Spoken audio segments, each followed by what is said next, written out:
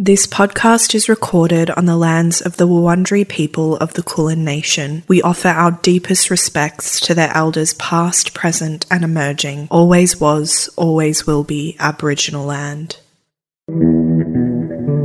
We all misbehave sometimes.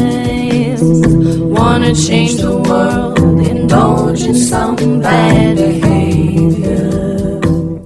Hello and welcome to Bad Behaviour. My name is Rosalind. And my name is Nicola. Sorry, we're a bit giggly. I was waiting for you to say and welcome to another episode, and then it was just silence. See, this is what happens when you leave for a week. Things get awkward. I don't know how to act around you anymore. It's me. I'm the same. I'm nervous now. I'm nervous. Do you want to do an icebreaker? Yes, please. That would be fun. Okay, well, this week we're talking to an artist, so tell me about how you're expressing yourself. That's a really good question. That's a friend to friend. That's a great question. If I'm going to take that seriously and not make some shitty self-deprecating joke like my gut instinct tells me to do. What is that joke, just before you go on?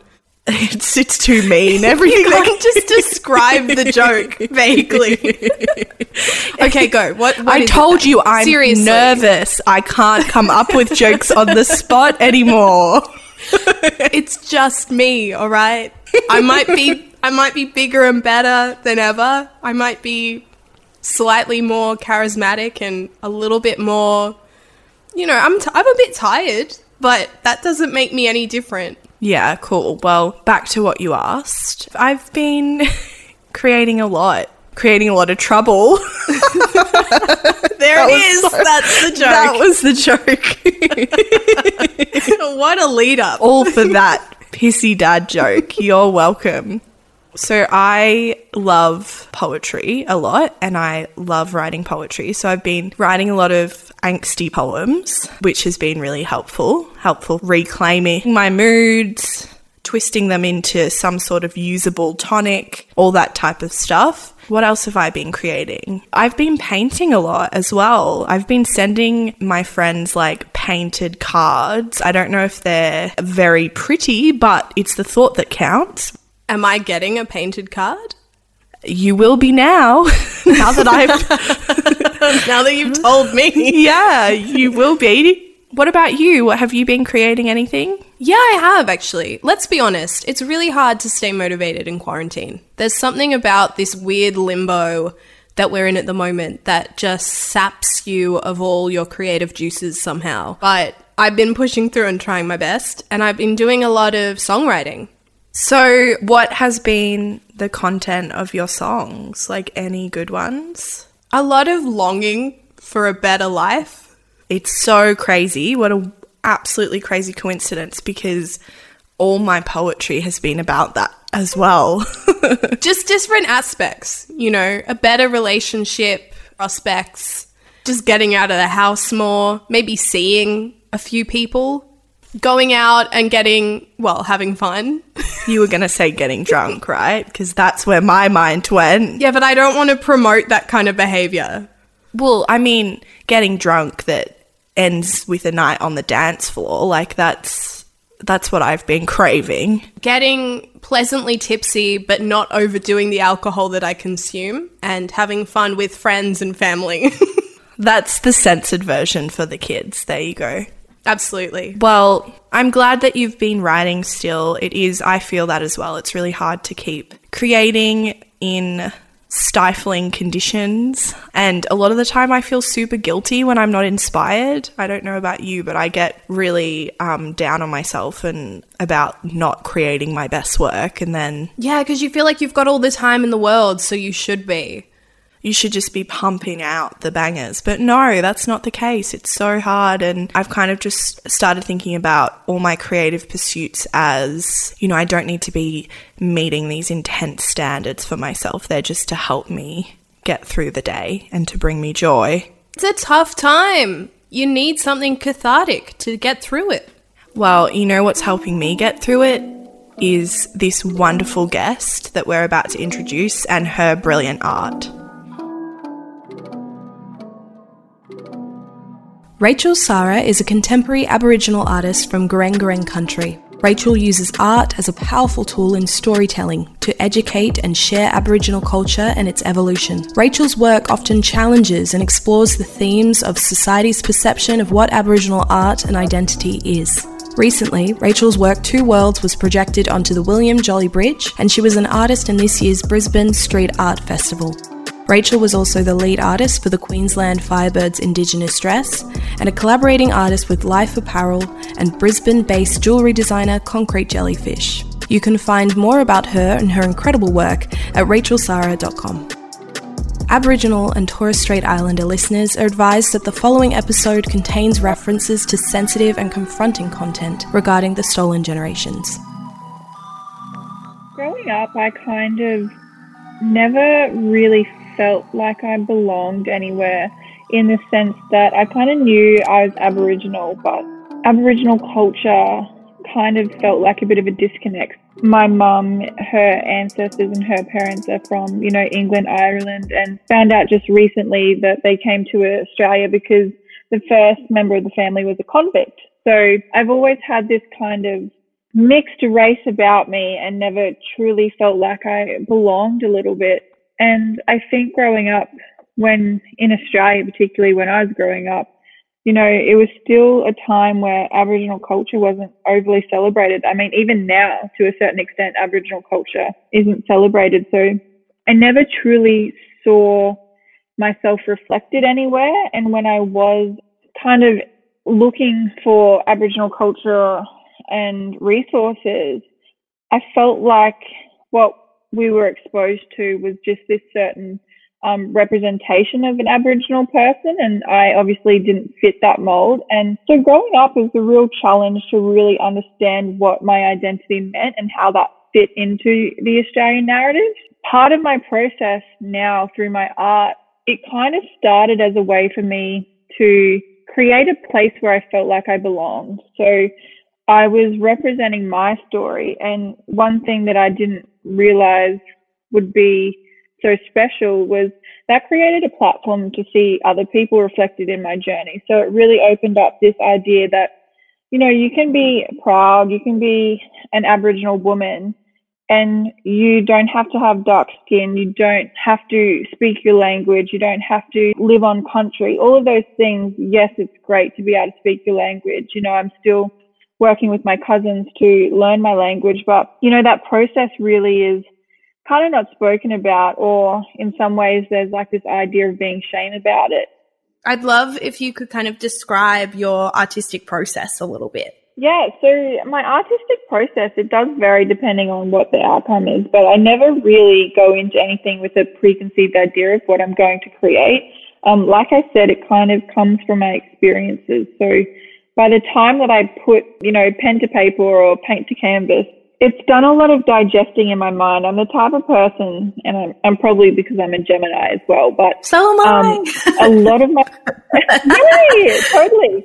So you can probably relate that a lot of our thinking is done internally without necessarily saying it out loud. So my process does kind of start with, just digesting a lot of thoughts that come to mind, and sometimes they can be very random. Sometimes they can be quite invasive. I'll be asleep during the night and then I'll wake up with, something at 3 a.m. and can't get back to sleep because I'm fixating on it. But the actual creative process about putting something on paper or canvas or computer, it just kind of comes to me when I'm doing it. So all of that thinking, just then I allow myself to freely explore what that represents visually. So a lot of the time that's done through color. If I'm kind of in a way trying to create a refreshed way of thinking or a more optimistic way of thinking, you can see those colors come through the psychology of what each of those means. And then, that darkness can come through to color. So I feel like color is a really powerful tool to convey that message as well. But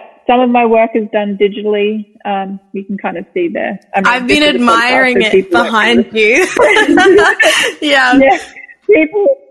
It's a podcast, so people can't see this, but trust me, I think it's beautiful. Yeah, so some of it's done digitally, some of it's through, acrylic on canvas, and I'm definitely trying to get into a mixed media type artist. But Yeah, the process does vary, but it all comes back to this idea of conveying a message and storytelling through my work. So I guess that would probably be the core of my process, purely because my inspiration comes by what I'm living and how I react to that, and that space that I need to create to kind of feel at peace mentally and physically and all of that. So yeah, that's how I would kind of explain it, as an extension of my experiences. I'm a singer, so I'm sort of coming from that sort of side. Do you find that in terms of identity, you feel like if people see your art, they know a lot more about you, and if they don't know it, they don't know you as well? Yeah, I think that's the interesting thing that I'm finding more recently, is because my art is such a personal connection to who I am. You know, when someone doesn't like it, or if someone has something to say about it, it's like a very personal experience for me and my soul. But the stories that I tell through my work really give people an idea of, you know, what I'm going through. And I've kind of always tried to be as authentic and transparent in that journey. Family connection to art and just it being embedded in our culture was definitely, you know, a step in the right direction. When I did leave uni, I did work for 2 Indigenous agencies, was able to gain a lot of experience in just, you know, community engagement and that sort of aspect in, you know, what's often a very mainstream dominated industry. It was nice to kind of place culture in that and kind of see how art and design can really share our stories and connect to community. So when I think of Indigenous art, Indigenous Australian art, I think straight to those beautiful paintings, you know, the dotted paintings. They're so gorgeous. They're incredible. But it wasn't until much later in my life that I understood the context behind them. I started looking into the symbolism and some of the incredible Dreamtime stories that often influence them and influence the artists that create them. And it's appalling that it took me so long to start learning about that. Considering that I've lived in Australia my entire life, the fact that I didn't know the first thing about Indigenous art until I had left school, that's insane. I'm exactly the same as well. It took me a lot of years to catch up on what should have been part of my core learning. And I also think that when I think back to what I learnt in school, art was definitely a part of that. You know, in history classes, there was so much focus on art history, but it was this intense Western lens. Like, you learnt so much context about the Mona Lisa and what was going on behind her eyes and like all these hypotheticals about this single painting of a woman, and yet there's no context at all or no time given to teach students who are learning on stolen land about art and stories that are an intrinsic part of living as an uninvited guest on that land as well. You know, like this art holds a lot of the trauma of the stolen generation as well. And it would have been so wonderful to have that be a part of my history class. How did you start learning about it? Do you remember? Through social media. So most of my knowledge that I have about Indigenous art has been through following Indigenous artists on social media or following a lot of Black business collectives and pages, Indigenous activists. It was all self-directed. Even in terms of basic Indigenous history at school, I never learnt that at all. And I went to private school as well, and you'd think being so privileged, like there'd be a part of learning that was, you know, an acknowledgement of the history and the trauma. But no, I did not do one Indigenous history class my entire Australian education. No, I'm the same. In terms of history of Australia, my studies of that, you know, 1788 onwards, it was very much... So for those people who don't live in Australia, 1788 was the year of the First Fleet, the year when European settlers came to Australia, invaded Australia. It's the start of a very horrible time in Australian history. That's when history started in my eyes when I was younger, because that's as early as we went. And I learned so much about the gold rush and the Eureka Stockade and all of these different elements of that time. But until I left school and I went to uni and I started being interested in that and learning how much I didn't know, I didn't have a single clue. I can't remember how old I was. I would have still been at school when I learnt this, but I remember someone saying, at the time they said 40,000 year history. Now we know it's much longer than that, but I remember them saying that number then, and I remember being shocked because it had never come up before. And that's appalling. That's appalling. I mentioned social media and communities to learn within social media, and I think amongst those communities, it's kind of a baseline assumption that you are not taught the history of the land that you live on in Australia. Children, even today, are coming out with a lack of awareness about Indigenous history. Yeah, we get taught that Australia is this multicultural society, but we don't talk about its first culture. That attitude and reputation of Australia, it plays out on a global stage as well, because I grew up overseas. So I was born in America and then we moved to Australia, and then we moved to the United Arab Emirates in the Middle East, and then to Mongolia, and then to Indonesia, and then back to Australia. So it was a pretty eclectic mix of cultures to grow up in and learn in all of them. It was a very Western lens, and I went to international schools and they had very British curriculums. So a lot of the history gave accolades to colonizers. You know, you learnt history through a colonist lens. Throughout all these experiences of living overseas, that attitude of Australia being this very liberal and progressive, multicultural society, that was one of the constants, you know. There's that attitude of Australians where people are quite fascinated with how seemingly perfect our country is. And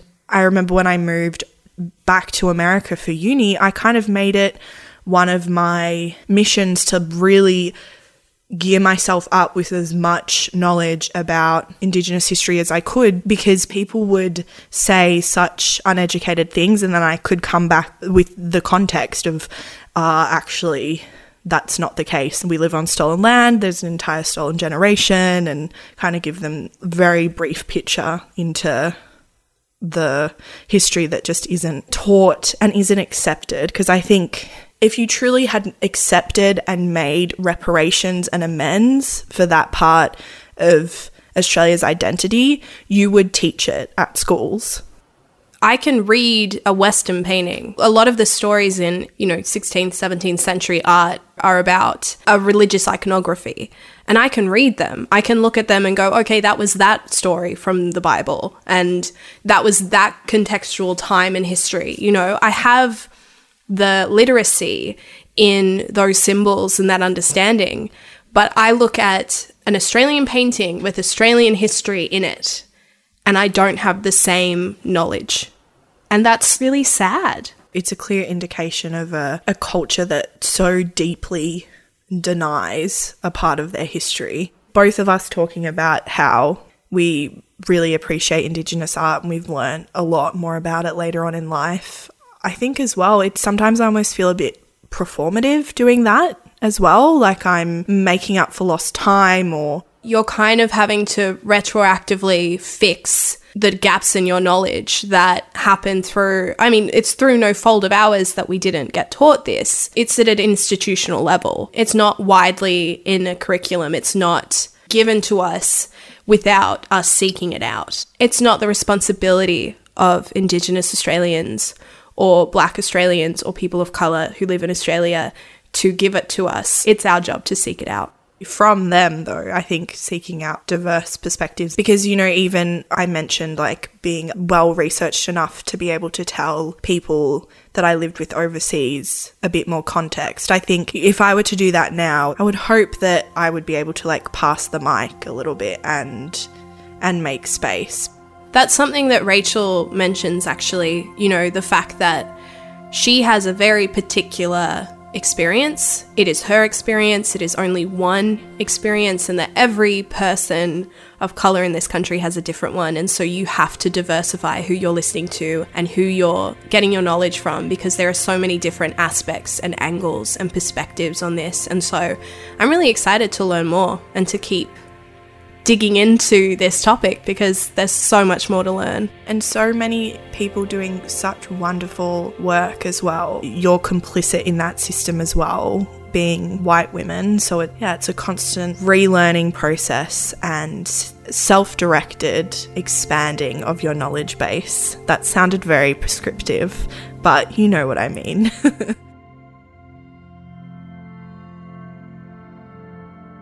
Have you found it difficult to navigate sort of the more modern contemporary art space and fitting that in with culture and country and Indigenous art? Going back to not feeling like I belong anywhere, I did a degree in visual communication design, which is essentially digital. But traditionally, a lot of Aboriginal work is weaving or rock art or, painting, which is all great. But I think for me, personally, that digital is such a new way of communicating. So it's such a fine line, and it's a lot of internal struggle as well as external commentary to kind of feel like you belong. Because digitally, like, our work is so new, and as a group of people, or even as an individual, we are evolving. So traditionally we would have used, like I said, grass and off the land to weave and things like that. But now we're kind of evolving to use this digital realm of work. So it is something that I think for some people it's so new and they can't see the benefits of it, or they can't see where it can still play a role and, traditional art can still exist. So internally, based off, external commentary, it is difficult to navigate. But I think I'm kind of at the point now where I believe in myself enough to kind of know what's valid and what's not in terms of feedback and commentary.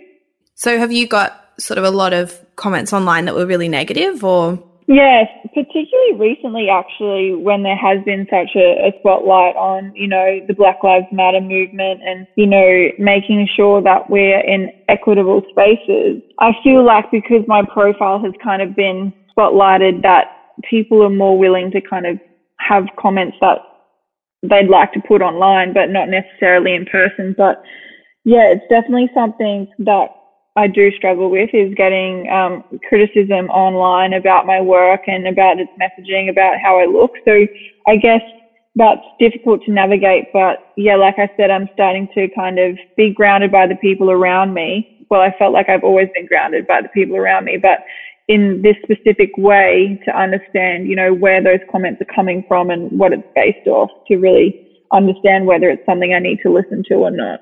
Has it mostly been non-Indigenous people just sort of throwing comments around, or has it been Indigenous communities? I think it's been varied in different ways. I think what we need to understand, and what I kind of remind myself of, is we haven't ever really seen this much of a spotlight on, Aboriginal culture and the Black Lives Matter movement, and social media didn't exist when we were campaigning for other issues. So accessibility to messaging and people is a lot more, it's out there a lot more than what it was previously. So we're still kind of, situations like this, we don't really necessarily think of it at the time, but a lot of what's going on is coming from a place of trauma. And, you have to acknowledge that some people will go into a fight or a flight mode and really unpack their own personal trauma and, conditioning that we've all been through, regardless of, race. So I think it's that time before we're going to see a light where it's very messy and it's very, we're in the trenches at the moment. So we're kind of working through it in different ways that we may not have actually been exposed to before. Have you found the reverse of that's true too? Like, you've been getting a lot of support because of the spotlight?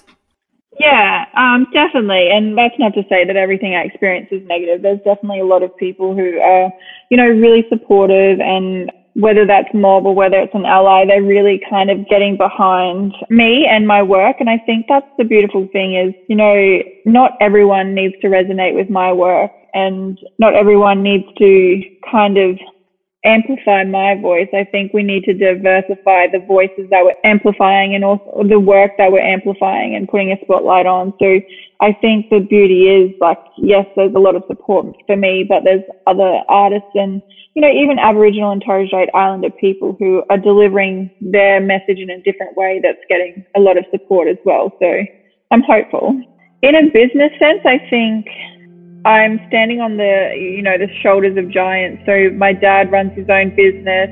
There's a lot of strong Aboriginal business women who have come before me. So I have kind of felt that confidence or been given like the okay because I've seen it in reality. But I definitely think we're starting to see a shift where we have more women and more Aboriginal women occupying this space. So it's the strength and diversity that's really, really allowing me to kind of be able to do what I'm doing, because there's a lot of people who've come before me who have done a lot of the hard work.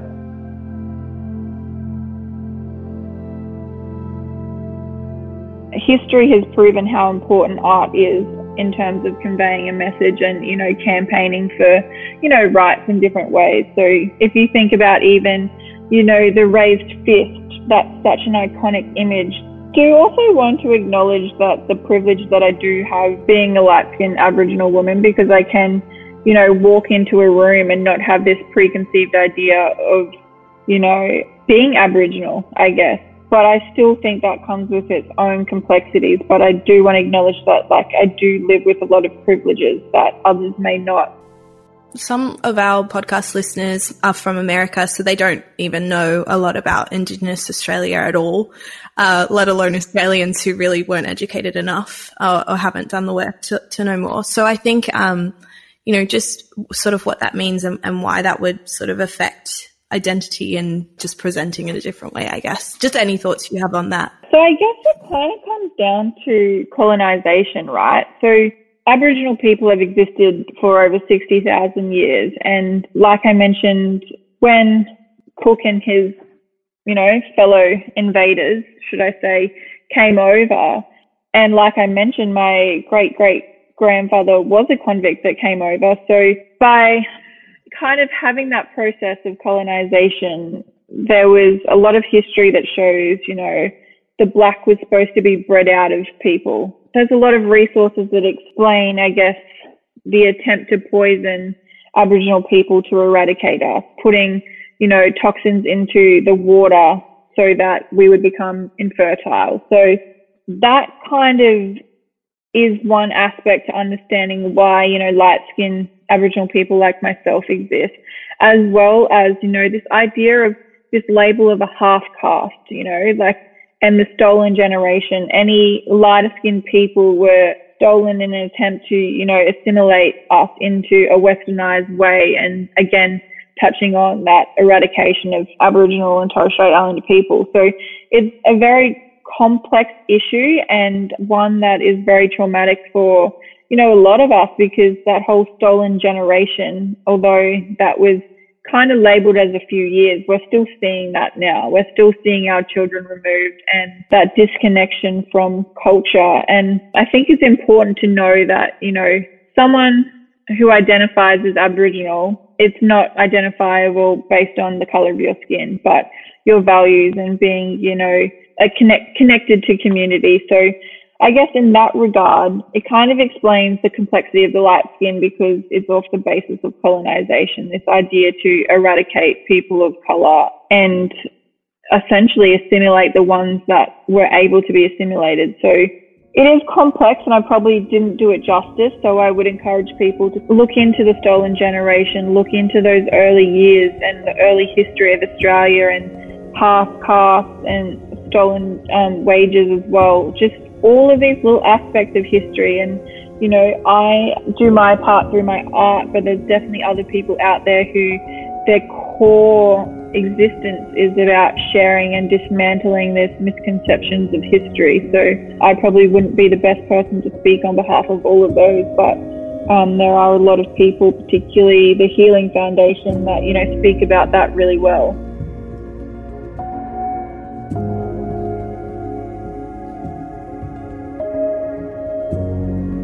For our listeners from overseas, The stolen generations are a horrendous part of Australian history and regards our treatment of First Nations Australians between around 1910 and the 1970s due to various government assimilation policies. Throughout this time, First Nations children were forcibly removed from their families. There was a misguided belief that Aboriginal and Torres Strait Islander people should die out, and children should be assimilated into white society. Many children were placed into institutions where neglect and abuse was common, or adopted into white families. Children were forced to reject their heritage, change their names, and forbidden to speak their traditional languages. The generations of children removed under these policies became known as the stolen generations. These policies left a legacy of trauma and loss that continues to affect Indigenous communities, families, and individuals today. This is only a brief introduction, and I encourage you to look into the treatment of Aboriginal and Torres Strait Islander people throughout Australia's history further. There are some great resources to be found online. The Healing Foundation provides stories from First Nations people affected by the stolen generations, including videos, lesson plans, and other resources. Common Ground is an Aboriginal-led not-for-profit that has a network of First Nations contributors and creatives and have some excellent information and resources. We have listed further resources in our website show notes for you to get started. Always was, always will be Aboriginal land.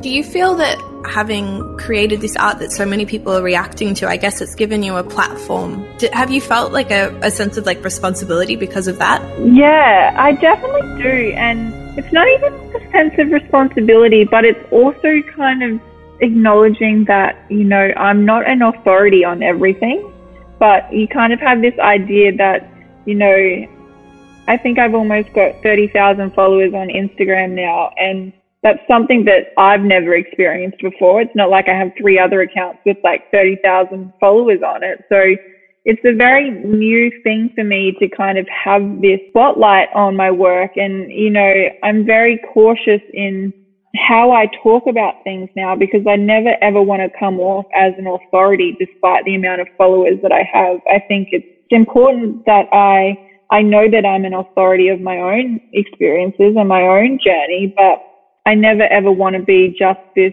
you know, this poster girl or this championed account that speaks on all issues, and that's expected by everyone to be the only way that it can be spoken about. So there's a pressure and also like a privilege that comes with that. You know, I'm very grateful that I have the opportunity to use this platform to share, but I also want people to know that, you know, you really do need to diversify your audiences or the people that you followed, because, you know, we're not going to have the same journey. We're not going to have the same experiences.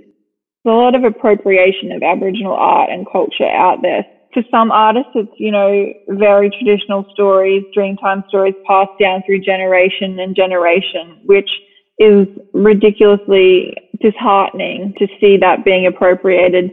For me, who's more abide by my traditional heritage, but kind of brings it into a contemporary space, it's still very hurtful to see. There's this idea that having Aboriginal art on your wall it makes everything okay, when really, you know, we're more than just artwork on a wall. You know, you can't support our work and then turn around and not acknowledge the fact that there is systematic racism going on, and there's division in your own community. There might even be division in your own mindset, you know, like our bias that we sit with. You might feel like you're doing fine because you've got artwork on your wall, but I definitely think if you're the type of person that does want to have artwork on your wall, then you need to show up in other conversations outside of, you know, art and design.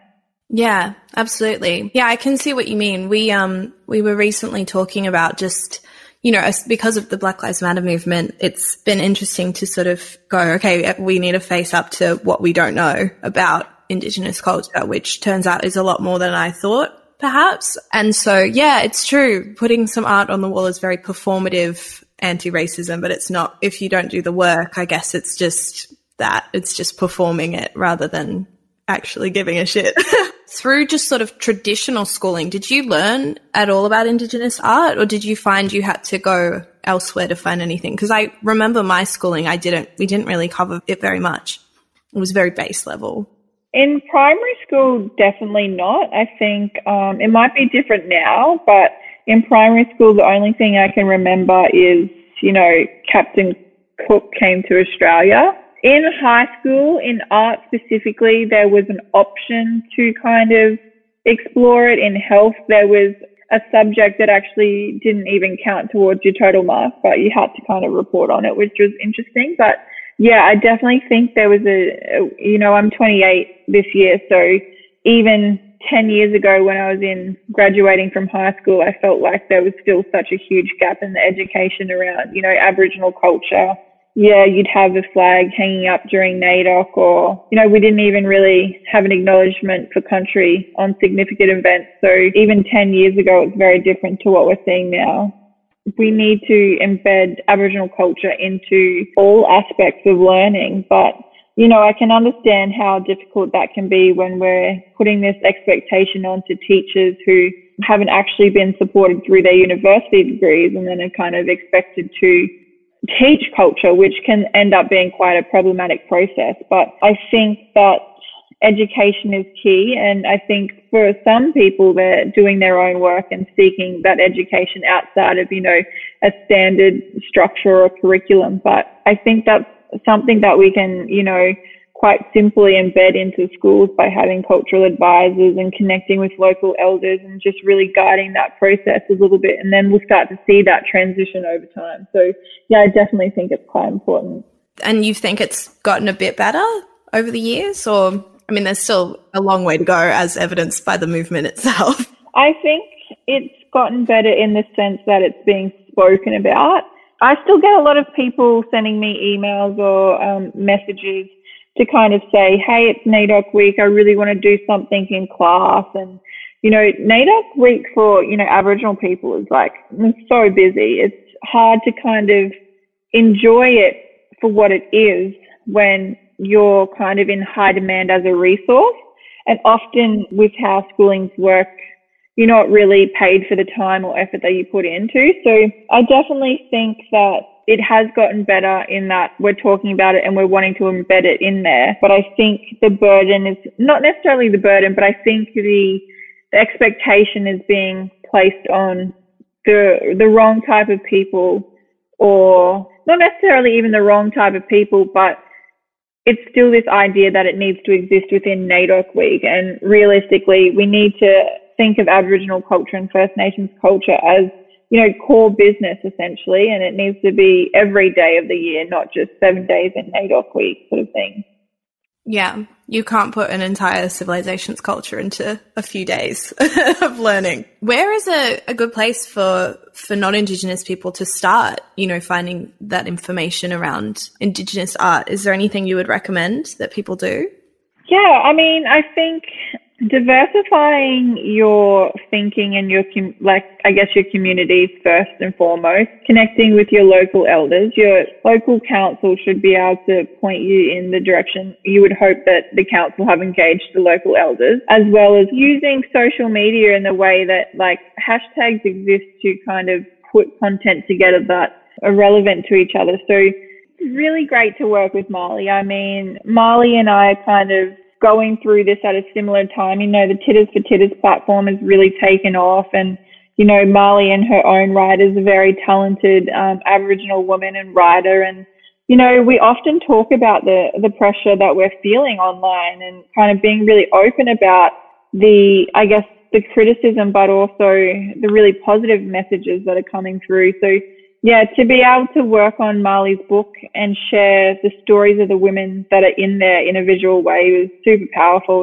Definitely a career highlight, and to see someone as, beautiful and authentic and as, talented and just a very special person like Marley be able to, release a book like this. And I know it's definitely been her dream to release a book. Just to be part of that journey, it's kind of really special to see it come to life. So yeah, she's amazing, Marley. And you had I've forgotten the name of the bridge that had your work projected onto it. Yeah, the William Jolly Bridge. It's really cool. That was part of a collaboration with Blacklash Creative and the Brisbane City Council, and it's it's really about showcasing Indigenous artists in Brisbane, which is such a powerful platform to be involved in. And it's been some time since we've done it, so it's really been embraced by the community, because there were several other artists that kind of had pop-up pieces of work throughout Brisbane. And, Brisbane, I think, is a little bit behind the 8 ball compared to, places like Melbourne, who have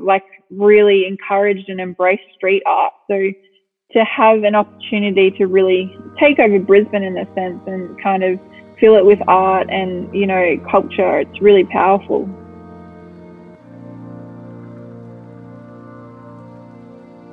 Thank you so much for joining us on this episode of Bad Behaviour with the incredible Rachel Serra. It is so important that we continue to look into these different topics and to celebrate the incredible Indigenous women in this country. As Rachel said, she is just one of many. There are so many different perspectives and different people who are doing incredible things, and I encourage you to go and look for them and to start learning about them and to broaden your knowledge, because I still definitely feel like I'm at the start of my journey, and I'd love for you guys to come along with us as we keep talking to really incredible women. Absolutely. And pay your rent. If you live on stolen land, pay your rent, buy Indigenous art. We're going to link to some of our favourite Indigenous artists in the show notes of this episode. We really encourage you to check out their work and find out ways that you can monetarily support them, because that's really important. Thank you for joining us. And if you liked this episode and you like to support the production of this podcast, then we would love if you became one of our Patreons. We have some incredible stuff on there. We're putting up episode extras of things that we couldn't include in the episodes. We have bonus episodes. We've got various little articles going up, and we would love to build a community there. So check us out. We all misbehave sometimes. Wanna change the world, indulge in some bad